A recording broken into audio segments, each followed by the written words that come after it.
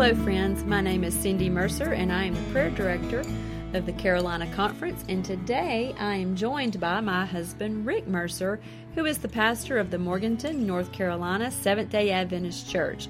Together, we are a prayer team for Jesus. I hope you enjoyed today's prayer break. You know, it seems that every day people are faced with life-changing decisions, and many people are asking the question, how do I know if I'm making the right choice? Have you ever been in that situation?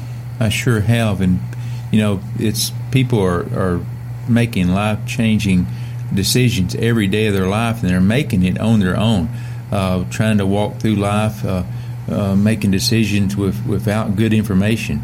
If only God knows the future, and so we need to talk to God about these kind of important decisions.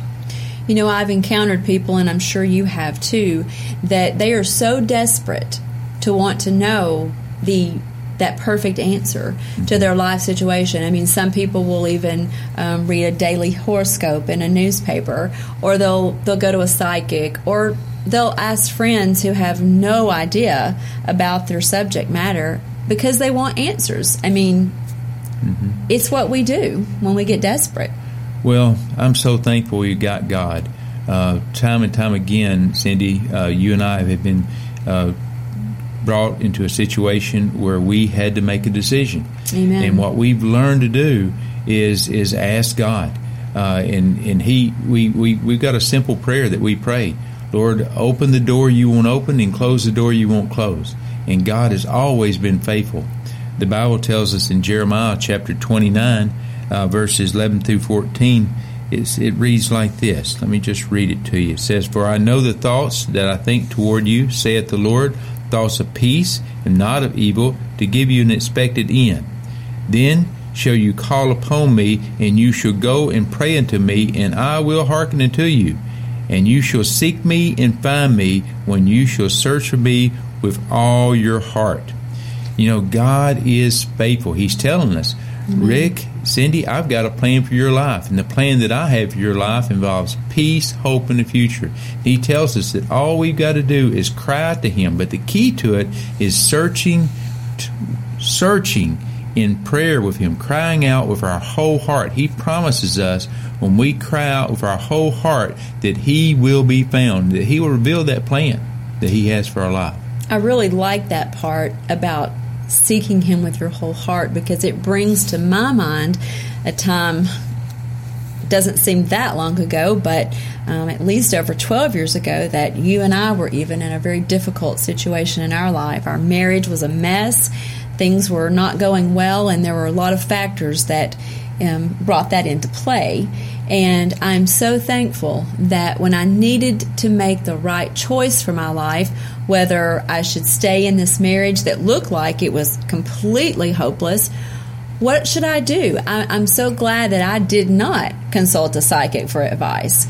I now know that the only right choice comes from following God's advice. That's right.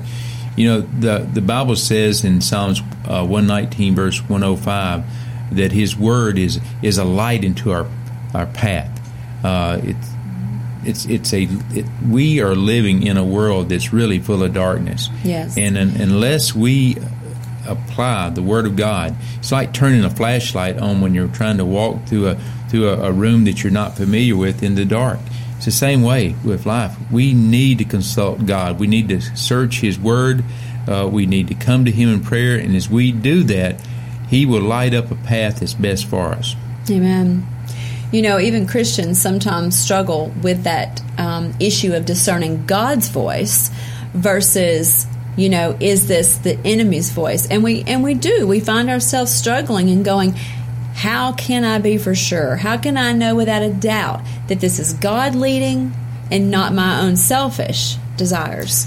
You know, the best way I could put that is, if you call me up, I'm going to recognize your voice on the other end of that line as soon as you say one or two words. The reason is we've spent time together.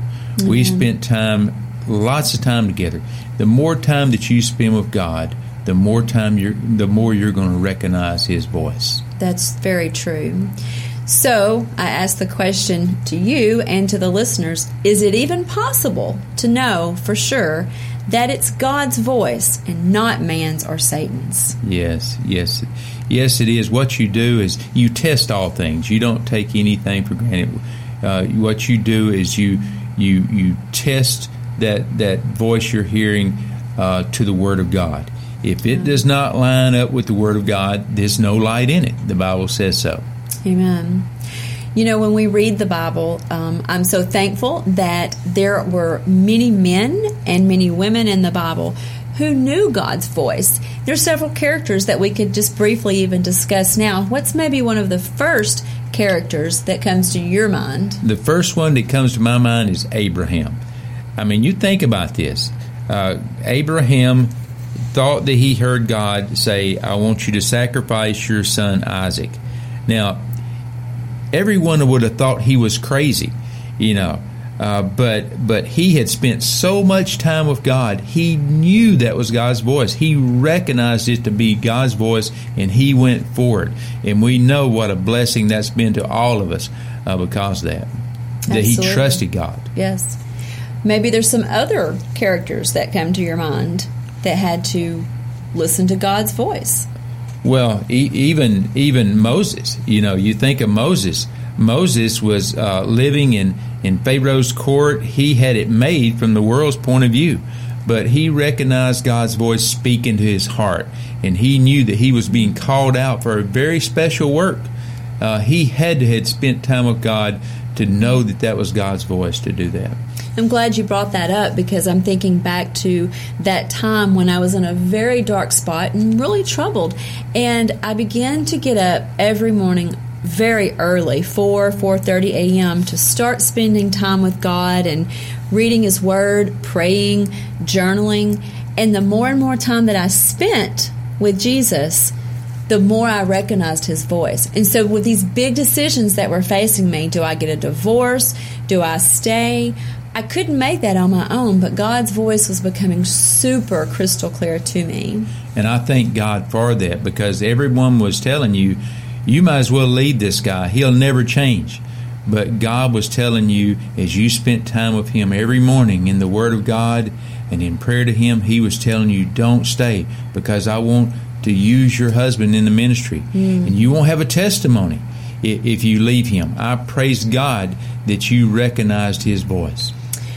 I'm praising God too. And God wants to give our listeners today, He wants to give them a second chance, and He wants to give them sure answers to their questions. Yeah. And I'm so thankful that we don't have to wonder when we're spending time in God's Word if it's real or applicable. Yeah, I don't know what you're going through right now, but I believe that this could be a divine moment for you.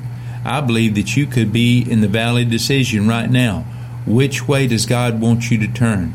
God promises us in His Word that you will hear a voice telling you to take a left or take a right.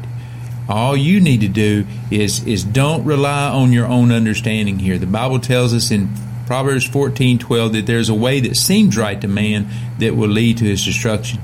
Friend, you need to get in the Word of God, and you need to spend time with Jesus, talking to Him. And as you do that, He will give you direction. He'll give you an answer so that you'll know this is the way you need to walk in. There's so many other characters we could talk about. Joseph and Esther, all of them had to make decisions, and I'm so glad they relied on the voice of God.